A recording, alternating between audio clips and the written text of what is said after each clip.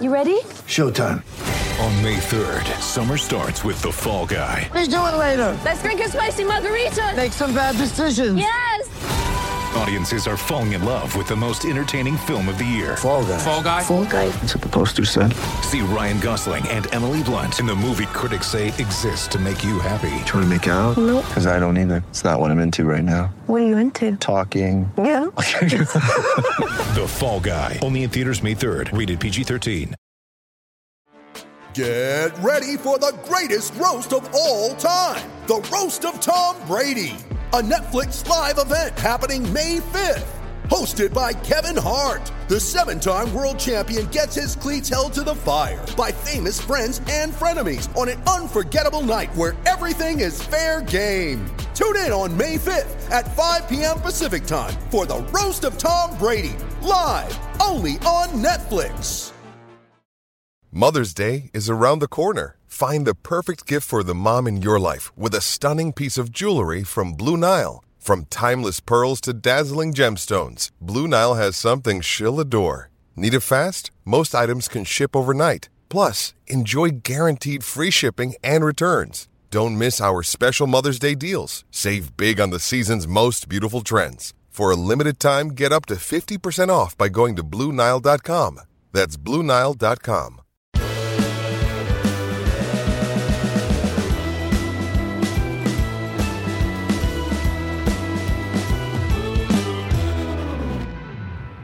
Hello there, this is the Talking City podcast, the Manchester City podcast from the Manchester Evening News. My name is Joe Bray and we're here to discuss what was an absolutely ridiculous 7-0 win in the Champions League against RB Leipzig. If you listened to this podcast earlier in the week, you will have heard us say it was going to be a tight game. We didn't know which way it was going to go, and that went completely out the window after about 20 minutes at the Etihad on Tuesday night. Joining me a night that I've still not really got my head round. Simon Bajkowski, how are you doing, Si? Yes, I've not got my head round it either, but such is Erling Haaland, isn't it? Let's put it down to Erling. Well, I think we'll have plenty to discuss around that striker in particular. I genuinely don't know where to start, so I think just start at the beginning. The team sheet came out. We'd thought it was going to be a really tight, controlled game. The team sheet sort of supported that. 4 central defenders again, the 4 experienced midfielders, only 1 winger. It felt like Guardiola was going for control. Didn't really turn out that way, did it? No. Well, it did in a way. It did in a way. I think what we did have was a Kevin De Bruyne at or near the top of his game, which we haven't had for a while. And Kevin De Bruyne at his best allows City to play at a quicker pace. We saw a quicker pace than we've seen for a while with this City team. The start of the game was absolutely electric, wasn't it? Like Leipzig were pushing, really pressing City hard in their third, like no Premier League team, maybe bar Liverpool, is able to do. But then once City were able to break that press, they then moved really quickly themselves. So it was a complete departure from the first leg, despite the fact that the team was kind of, like you say, set up really for control. Yeah, and I think Guardiola made that point. He said, it looks defensive, but actually the way that he wanted them to play wasn't really defensive at all, and it was more to counter what Leipzig had to offer and did offer in the first leg. And we'll go through Guardiola's very interesting press conference shortly, but it was City got off the mark through what was a very debatable penalty, didn't they? It was, I mean, let's be honest, it wasn't a penalty. No, thank goodness it wasn't a major talking point, is all I will say, because it was it wasn't a penalty, and no one in the stadium kind of appealed for it. It was one of those where we saw the referee was going over to check something, and we had no idea what it could be. I mean, it's kind of more of a penalty in the Champions League than it is in the Premier League, because the standard of refereeing is a bit more wild in the Champions League. And there were also kind of similarities to where Liverpool got a penalty at Bournemouth at the weekend. You know, it's one of those, it's hit an arm in the box and the player doesn't know much about it, but his arm is out a bit. And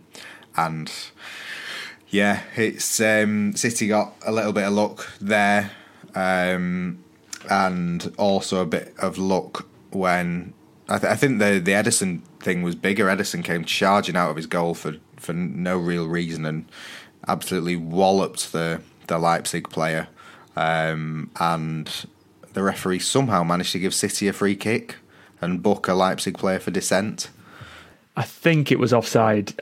I think he made an action with his hand that suggested it was offside, which is the only way I can explain City getting a free kick in that situation, because if it wasn't offside, then Ederson's in trouble, surely. Yeah. But then, like I say, standard of refereeing in the Champions League, and City have been on the wrong end of those decisions enough for them to know all about that. And, it was funny, I think it was in your morning piece, wasn't it, that the player who gave away the handball for the penalty that wasn't a penalty was the player who handled the ball in the box at the end of the first leg, which was absolutely a penalty and nothing was given. So sometimes these things even themselves out. Well, they say that, don't they? At the end of the season, decisions generally even themselves out. And in this tie, it has done. And if City had got that penalty at the end of the first leg, they'd have been 2-1 up, and they went 2-1 up in the same instance. So I think they deserved it as well on the balance of play. They'd created a few chances. The fact that they didn't score in the sort of pinball in the box just that led to the penalty was quite amazing anyway. I think Ilkay Gundogan had fired one over the bar, and Haaland had been put through, and it was City were on top and did deserve to go ahead. And then suddenly 1-2 because Kevin De Bruyne smashes forward and unleashes a ridiculous effort onto the bar, and Haaland's so fired up from his goal, he's there to head in. And I think Haaland deserves credit as well for the build-up as well. From the moment that Leipzig kicked off, he raced down and closed the ball, forced a dodgy clearance. We speak about Haaland's goals. He scored a lot of goals yesterday, broke a lot of records. I think this was one of his better all-round performances. And we keep saying this every time he's playing in the last few weeks. He seems to be becoming a bit more involved. Now, I think Guardiola said yes, Leipzig pushed higher, so he's got a bit more space to go into. But he was still all over the pitch, coming deep to link play. There was a couple of times where he had no real right to win a ball in midfield, but set City on the attack. And I think there was one chance that Jack Grealish could have scored. It all came from Haaland. That second goal came from Haaland as well. And a lot's been made of, yes, he scored a lot of sort of tap-ins, if you like, and close range goals, even just in this game. I think his all-round play was as good as we've seen him at any point this season. Yeah, it's quite funny how he's a big tap-in merchant now. It's strange old game. Yes, his all-round play was excellent, and his play, particularly for the second goal, was one to say this is how he's kind of adapting to City, and this is what he can bring outside of just scoring goals. Jamie Carragher was pitch side last night, so he got a good view. It was February when Carragher said Haaland's at the wrong club and we're only seeing 60% of him. So you do hope Haaland brought that up when he went and did his interview with them after the match. But it was an unstoppable performance, and that was very much the 5 goals, but also everything that came about. Haaland's so quick, so to have him bearing down on you at full pace is quite something. But then, the goalie kicks it out, and even then it's a brilliant header back to De Bruyne, and it's good reactions and a really good header to get the rebound off the bar and sort of guide it down and into the net. And to stay on side as well. Yeah. Faultless performance from him. 10 out of 10 in your ratings. There was no real question about that. Was there a 10 out of 10? No. And, I try not to give 10s. I really try not to give 10s. I think I've only given him one other 10, but I can't think of too many times I've given any other players 10. I think I gave Haaland and Foden 10 for the derby when they both scored a hat-trick. But what else could you give him after 5 goals and that performance? And had he stayed on the pitch for the last third of the game, I think we could be talking about 7 or 8. I think Sergio Aguero has come out and said that why did you take him off Guardiola? Because he could have scored 6 or 7 or more. And Haaland said that, didn't he? That as he went off, he told Guardiola he wanted a second hat-trick. But in response, I liked Guardiola's answer. He said, if we give him all the records before he's 23, he'll have nothing to do for the rest of his career, and he's got to have something to aim for. And on that sort of form, you feel like he will get those sort of records. And I mean, he got enough last night, didn't he? He became City's all-time top scorer in a single season with 39. He was the quickest player to score 30 in the Champions League by age and also a number of games, and only the third player to score 5 in a Champions League game. It's not a bad night, is it, for Haaland? I think he can let Guardiola off bringing him off for that double hat-trick. But he also said in one interview that, basically read between the lines, but City know how to win the Premier League, and they brought me in because they've not won the Champions League yet. Is this the kind of game that City have been waiting for him to make the difference in those big games? There was no doubt he was going to score that penalty when it was 0-0, was there? And after that, it was all about Haaland to take the game away from Leipzig. This felt like a game where this is why City bought him. Yeah, absolutely. But I would also say that, Palace away, or even Palace at home, is a reason that they brought him in, because he's there to score the goals that they otherwise wouldn't. But yeah, this was, it was a tough night, and Guardiola had built it up into being a tense, like on a knife edge, could go either way. And all the players had come out before the game and said, we need the fans to be at their best, because we really need this result in this game. And you don't do that unless you're really, genuinely concerned that the result could go against you. And you look at what Guardiola said after the first leg, like, people expect us to win 5-0, but these are a really good team. And then within minutes, that looks absolutely ridiculous, because Haaland has just steamrolled them and turned what was a really sort of tense evening into a big stroll where every time Haaland gets the ball, you think he's going to score. I think he had 8 shots, and all were on target. So that is clinical, precise finishing. That. Yeah, I think I turned to you after his maybe 4th or 5th and said, yeah, but are City better with Haaland? Of course they are.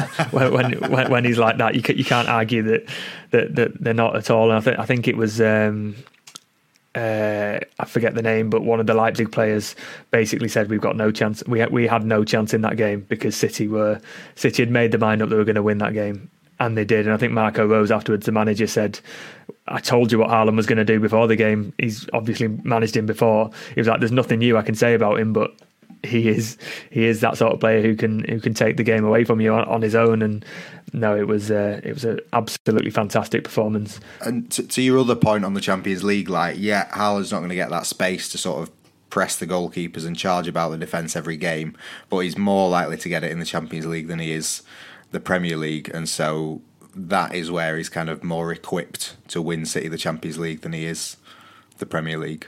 But he's very well equipped to win them both. Yeah, and he may well do so. Obviously, City have a long way to go in the Champions League, but it felt like a bit of a statement of intent. And a lot of teams around Europe who are still left in the Champions League will think, "Wow, 7-0 is a very, very good scoreline." I do want to talk about Kevin De Bruyne because Erling Haaland obviously scored 5, broke all the records, has taken all of the headlines, but Kevin De Bruyne was brilliant, wasn't he? Just behind him, running the show. And if that is back to basics, then I think he's redefined what basics are. Yes, yeah, it was one of those performances from De Bruyne where he is just a joy to watch, and everything kind of came off for him where it really hasn't in the last few weeks. And whatever, and absolutely thunderous effort off the underside of the bar for Haaland to score his second, and then that his final goal was really, really good. It just typical him, really. I think there's been a lot written about De Bruyne this week, and kind of after he stopped at Crystal Palace and talks about being an old man, not necessarily being meaning he was ancient, but it kind of all fitted into a narrative that he was kind of on his way out, and were we still living in Kevin De Bruyne's world? And the answer is yes, we are. And I think, from a City point of view, Haaland is the one who gets all the headlines, but I think you see the best of Haaland when you have De Bruyne at or near his best, because there's still no one who's quite able to kind of gel the attack quite like De Bruyne. Gundogan has done a very, very good job at it this season, and certainly in recent matches, and is a very good player, but he just doesn't have that vision that De Bruyne has got. And again, if City are to go far in the Champions League, they will need De Bruyne in that kind of form. That's it. When De Bruyne is playing well, he is the best in Europe in that position, and you need him. It was from the sort of the first minutes where him and Bernardo were linking on that right hand side, and he was whipping crosses in, and they might have reached the man, they might not have done. There was one outside of the boot effort that looked to the back post. It didn't get there, but you could just tell he was in the mood. There was a quick free kick that sent Gundogan into the box for an effort. It was a different De Bruyne than we've seen from the last couple of games, where he did look a bit frustrated. He was giving the ball away, and he just looked like he was in the mood, and he was going to make a difference in that game. Obviously, the effort that came off the bar, but he was involved in, I think, at least 2 or 3 of the other goals, and his set pieces were brilliant. And no, it was one of them games where you sort of realised you were watching a good player at the top of his game. But again, Guardiola brings him a little bit back down to earth in the press conference. I asked him, like, you asked him to go back to basics, if you like, and then he's put in that performance. You must be really pleased. And he said, yeah, I am, but De Bruyne has to realise that when he's like that, he's unstoppable, but he still has to do the simple things right, which is keep the ball and do the passing. And he sort of indicated that not every game will be like the Leipzig game, and he still sort of challenged De Bruyne to be a bit better in those basic things. We were sort of talking about this. It's a bit of a conundrum, because when De Bruyne is at his best, he is taking risks. He is giving the ball away, isn't he? So yeah, well, that is the in the same way that like Haaland suits these games more. De Bruyne suits these kind of fast-paced, both teams kind of losing the ball and breaking on each other. Transitions, the fancy word for it. De Bruyne, especially as he gets older, seemingly is far better at those kind of games than he is the slower control base games, where there's kind of like less ability to take risks because there's sort of not as much space, but with that as well, more kind of opportunity for frustration, because De Bruyne is a very kind of emotional player with let me talk and everything. He's quite happy to give it out on the pitch to anyone. I think he got booked last night for dissent, but there's kind of more opportunity for frustration to set in when you're not kind of enjoying the sort of game that you like to play. And he obviously enjoys things more when there is space for him to exploit. So yeah, not every game will be like that, and I can see there is kind of more of a reason now to leave him out in games where you absolutely think it's going to be like that. But then City have shown against Leipzig in the second leg that they can kind of break from the control game if they're sort of confident enough in the tactics. It does feel a little bit like Guardiola's just laying the seeds that De Bruyne won't play every game, where he might have done in the past. That there will be games that are suited to him, but City have those players that are a bit more sort of helpful for controlling games. And we saw it a little bit yesterday. Obviously, he had the four centre backs. He said they were all there just because they don't make mistakes, and if they do, they reset very quickly. And I thought it was significant that you had Rodri, De Bruyne, Gundogan and Bernardo. It seems like that's Guardiola's go-to. They're the experienced 4 players, the players who give you that sort of solidity in midfield. Yes, Bernardo was on the wing, but I think Guardiola said that was to sort of stop the full-backs from countering. It meant that he left Perez and Phil Foden on the bench. Now, a lot of people did think that was a risk. Guardiola said, no, it's not. It's more for control. It feels like, for me, that Guardiola has a sort of set core of players who are going to continue in this Champions League, in these big games, and it comes from De Bruyne and Gundogan and Bernardo.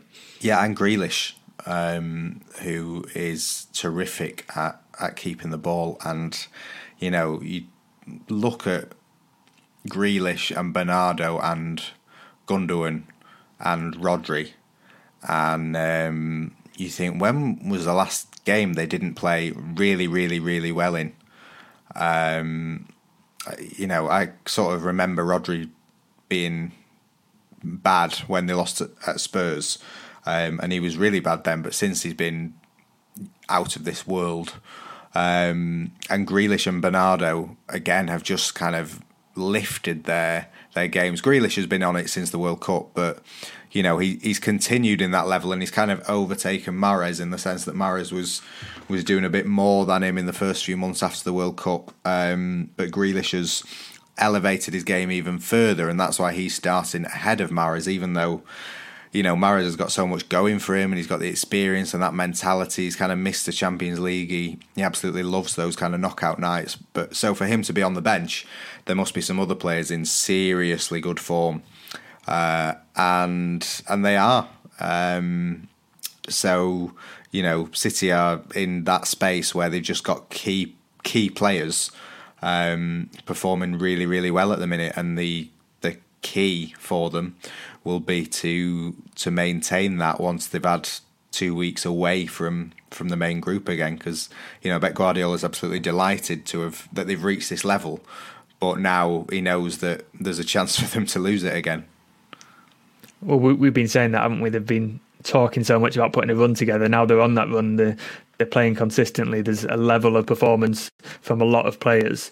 And even Mahrez, as you say, he hasn't done badly at all when he's played. It's just that other players have been better, and that must be a little bit frustrating for him. I think this was Grealish's 12th start out of 13, and the only one he didn't play was the FA Cup. He seems to have that left wing on lockdown, and it's now between Mahrez and Foden to play on the other side, and apparently now Bernardo as well. So it's a good problem to have. Guardiola said he wants to be in 3 competitions after the international break, because it'll just help drive on in the Premier League and help City sort of keep that rhythm and momentum going. They've obviously got to get to the cup semi-final against Burnley in the quarter-final at the weekend, but it seems like City are finally at where Guardiola wants them to be, and I got the feeling Guardiola was just quite happy and quite relaxed, and the telling point of that was that he revealed that Julia Roberts is his idol in the press conference, which we thought we had everything we needed from Guardiola, and then he said, let me just tell you, Julia Roberts is my idol, and even if we lose even if we win the Champions League, it won't compare to the disappointment that when Julia Roberts went to see Man United instead of City when she visited Manchester. It was a little bit bizarre, but it kind of continued the narrative of Guardiola saying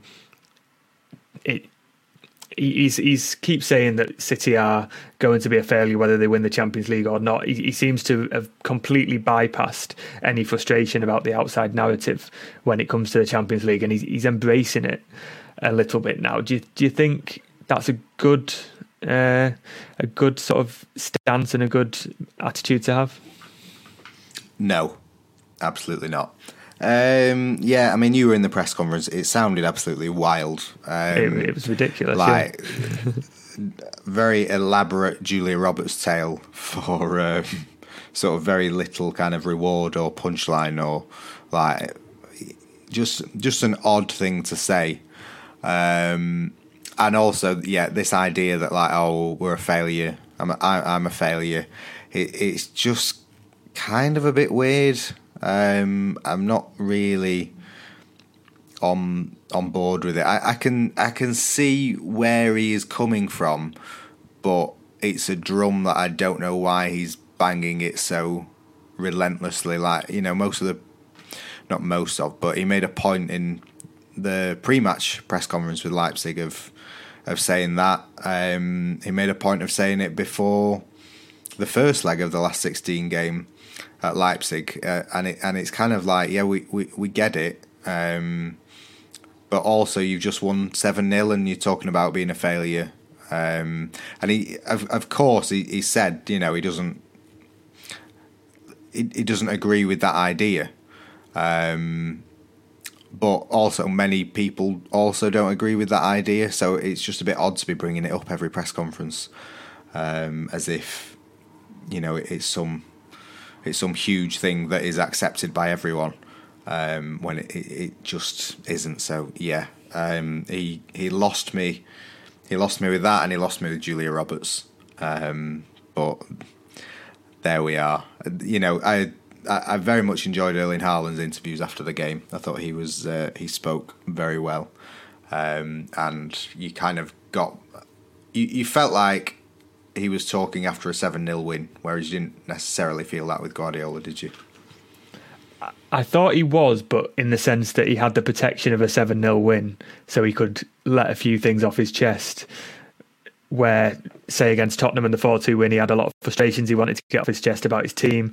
This time he was calling out the Twitter guys and people who maybe doubted his team selection and sort of doubted City in Europe and that sort of thing. And you can do that when you've won 7-0 so convincingly. Yeah. And, and he's done it a few times recently again, hasn't he? Basically saying, I know more than anyone else. I know what I'm talking about, and it is true.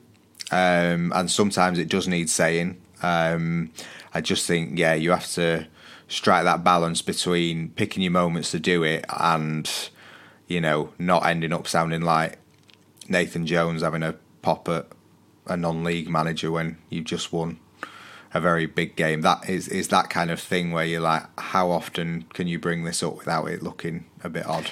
Yeah, but again, if you win 7-0 and you're Guardiola, you can probably do what you want, can't you?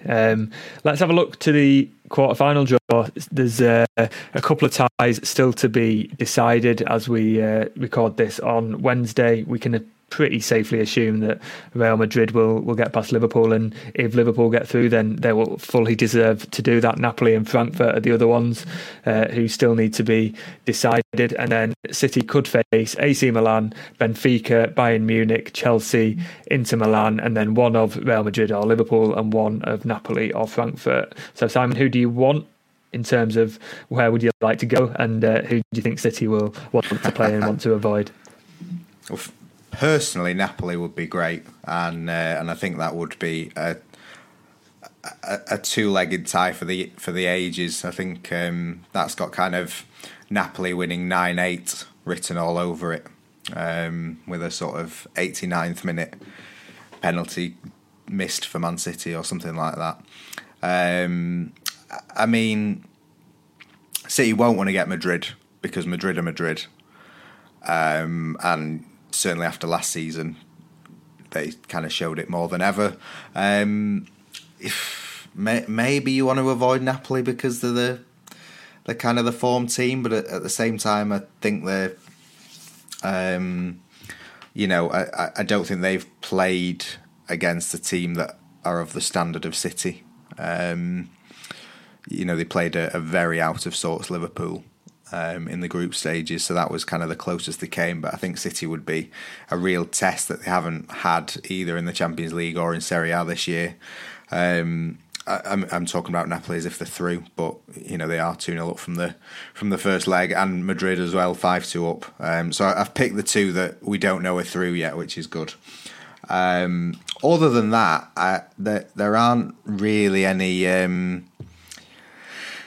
teams for City to be concerned about, I don't think. I think you'd take either Milan side. Benfica, again, have done very well, but had one of the easier last 16 draws. Chelsea, again, I think City wouldn't have anything to fear from Chelsea over two legs. Although they do have a bit of a blind spot against English teams in Europe. Yes, they do, yeah, true. That's got Raheem Sterling winner written all over it, hasn't it? Munich are not the great force that they have been. And, there's obviously João Cancelo over there who can't seemingly get a game for them when he wants, which would be sort of a subplot to that tie. But, I don't think Bayern Munich are as strong as they have been in the last few years. Certainly, when they won it in 2020 and they just looked absolutely unstoppable. And now, not so much. They're kind of struggling to keep top spot in the Bundesliga. I'm sure they will win the Bundesliga because they do it every year, but it's not been as plain sailing for them.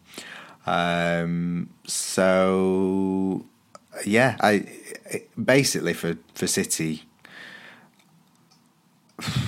I don't know. It's an intriguing job, isn't it? Avoid Madrid at all costs, but maybe you'd want Madrid over two legs rather than one leg because there's less chance of kind of fortune or whatever Real Madrid have that no other club has kind of taken over in a final. But it is a very interesting draw, yeah. Who would you want? I think if I was City, I'd want someone like Benfica, maybe Chelsea, just because they're very beatable this season. City have beat them, 3 times now already this year.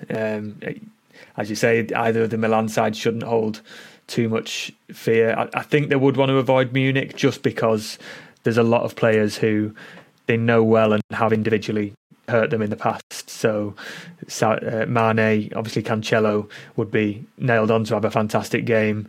You've got players like Leroy Sané who sit, inside out. It feels like a tie where there's just less for City to control, less for them to sort of know about. But no, I think you're absolutely right. If they can avoid Madrid, that is what they'll be looking to do. If City could get anyone but Madrid and hope that Bayern face Real Madrid, I think that would be an ideal draw. And obviously we'll find out the route to the final as well. The semi-finals are drawn at the same place, so you can find that all on the Manchester Evening News on Friday, I believe, and we'll see what City's route to a potential final in Istanbul looks like. You can join us after the break of this very podcast, and we will be looking forward to City's FA Cup quarter-final against Vincent Kompany's Burnley.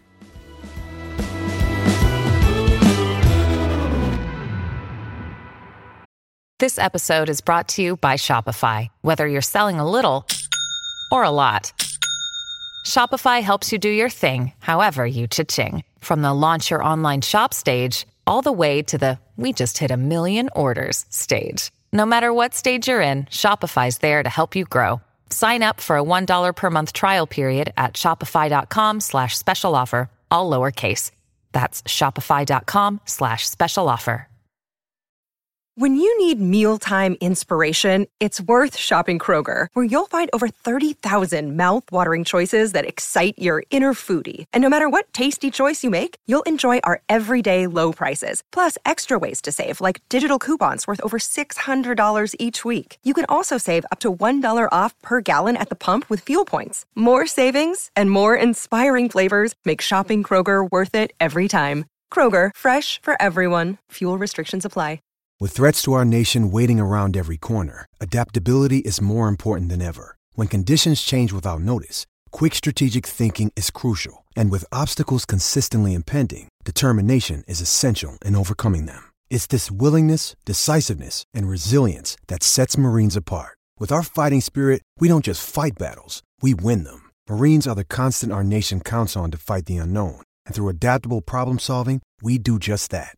Learn more at marines.com.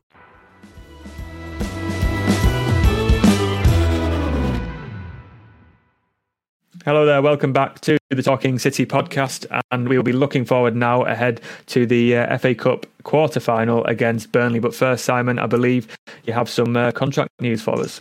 Yes, nothing earth-shattering, but expecting Julian Alvarez to sign a new deal at City very soon. He's obviously impressed a lot. Signed January of last year, and then kind of his form in Argentina ensured that he was given a chance to stay at City this season. He's done very well. He has... Let me see. Let me get my spreadsheet up. How many goals has he got? How many goals do you think he's got? Is he in double figures yet? He is in double figures. He's got 10 and 5 in the Premier League.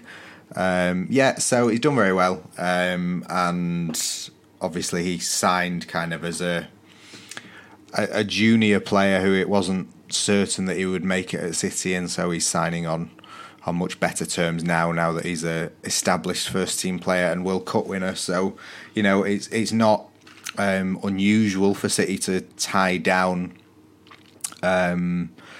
players kind of within 12, 18 months of them signing on better terms. But it is a mark of how well Alvarez has done that he has been chosen to do it, and also the fact that he's got it kind of in the middle of the season when normally City wait until the end of the season to do all this just kind of reinforces how pleased everyone is.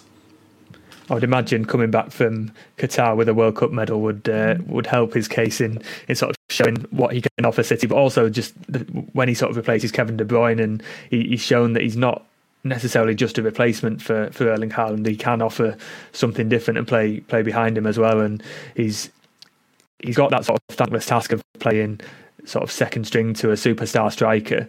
He seemed very happy to do that for Lionel Messi at the World Cup, as you would be, but at the club level, I think it probably takes a lot out of you to sit on the bench when you feel like you should be starting. So for him to chip in with those 10 goals and put in some sort of a lot of tireless performances shows just how well he's done. And yeah, if in that situation, I would imagine he's had a few suitors looking around him as well, and maybe saying, "Come on, you can come here and play every week." So I think that's quite a good signature for City to get, and it'll be interesting to see how he sort of fits in City long term. Now he's got that bit of security in his contract, and one game that he may play is the FA Cup quarter-final against Burnley.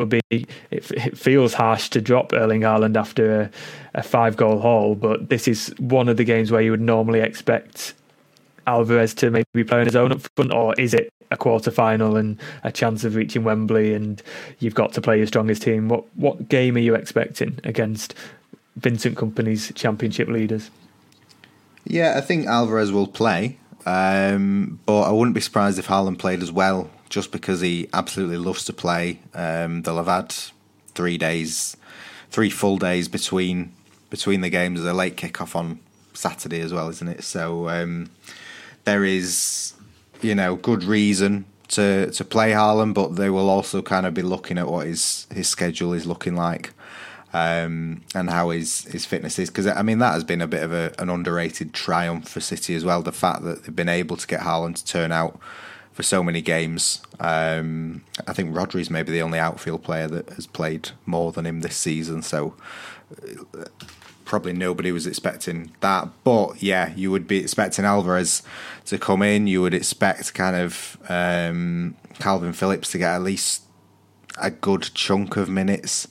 We kind of saw last night, didn't we, with Leipzig, how Phillips and Gomez and Alvarez came on once the tie was all wrapped up. You'd think it's kind of perfect for Riyad Mahrez to get a game again after sitting out more games than he would like in recent weeks, and kind of surely Aymeric Laporte could start a game. It's not disrespecting Burnley, because these are all top class international players, but at the same time they are a Championship side. There is a gulf there in quality that should be shown whoever City put on the pitch, and it is a really good opportunity to just kind of help a few players feel a bit more included than they have been in recent weeks.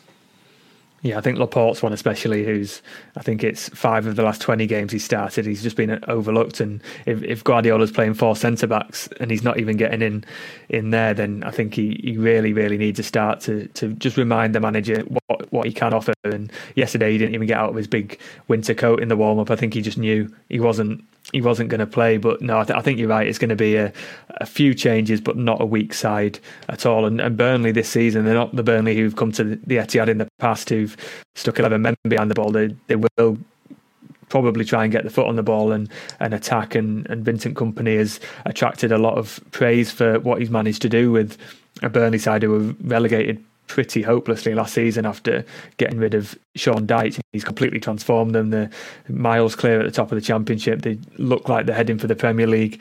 And Guardiola went and said that it's Kompany's destiny to manage City.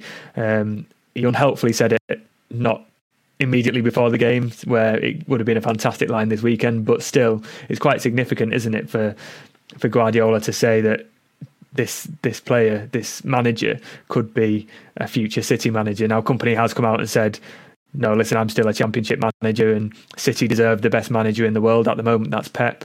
When Pep leaves, they will need to have the best manager in the world, and that's not him at the moment. So he's ruled it out for the time being, let's say. But do you think this is going to be a case of a potential successor to Guardiola coming to the Etihad? I can't think of anyone who, the decision makers at City would love to be manager and be a successful manager at City than Vincent Kompany. There are a few kind of like Guardiola legacy candidates or City legacy candidates. There's Patrick Vieira, who Brian Maud kind of brought through and is still tipping to be a future City manager. There is Mikel Arteta, obviously, but those kind of links don't go beyond Guardiola and the current players. But Kompany is the one where it would kind of be, really a consolidation of the projects over the last 15 years. To have a player who's been as good as City, as good as Kompany was for City, to have him come back and manage them and return as a successful coach, having learnt under the managers that he's learnt from, and especially Guardiola, but kind of make it his own way. We spoke last week on the podcast, I think, about how Kompany's kind of tried his best not to pretend he's kind of City light, and he's had success with that. And everyone will be delighted to see him on Saturday back in the ground. I'm sure he'll get a fantastic reception. And there is, you can never say, yes, he will replace Guardiola or he will be a City manager, because these things are so dependent on results, and he's having a really good year. And what happens if he takes them up and then Burnley are rock bottom 20th in the Premier League? Are people still saying he should be City manager? But I mean, I saw him touted this week for the Spurs job, so clearly his reputation is growing, and the fact that he's a big name will ensure that he's kind of in those conversations anyway. So he, like I say, he will be a very, very, very popular appointment, and it's going to be exciting for everyone on Saturday to see how far he has brought a Burnley team that, like you say, people are used to seeing play a very different way at the Etihad. I always think those sort of games are so much better to watch when a team will come and that they're going to have a go at City. Like we saw it a little bit with Leipzig.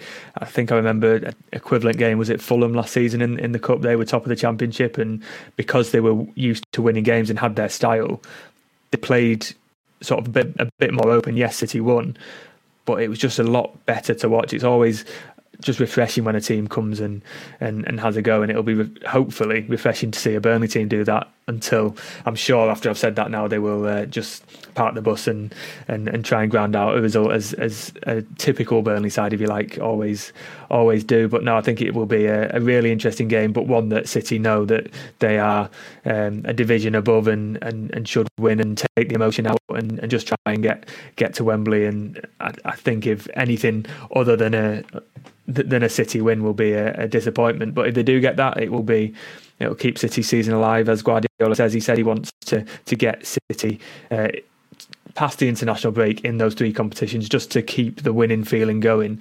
And it's going to be important for City to just put the Leipzig result behind them, get get this one done professionally. It's a completely different kind of game. I think Burnley are bringing about 8,000 fans, aren't they? So that should be a good atmosphere at the Etihad, and it should be a cracking FA Cup tie, and one that should potentially lead to a Wembley semi-final. So if you want to follow the City-Burnley game build-up and reaction, you can do so on the Manchester Evening News, on Twitter, on Facebook, and on our YouTube channel. We have Twitter, so I'm _Joe Bray. Simon, you are SPBAJKO. Nice and easy. That one, and we will bring you all of the FA Cup reaction and potentially a draw, obviously the Champions League draw as well, and all of that will be with you on the Manchester Evening News. So thanks for joining us, and we will join you again next week.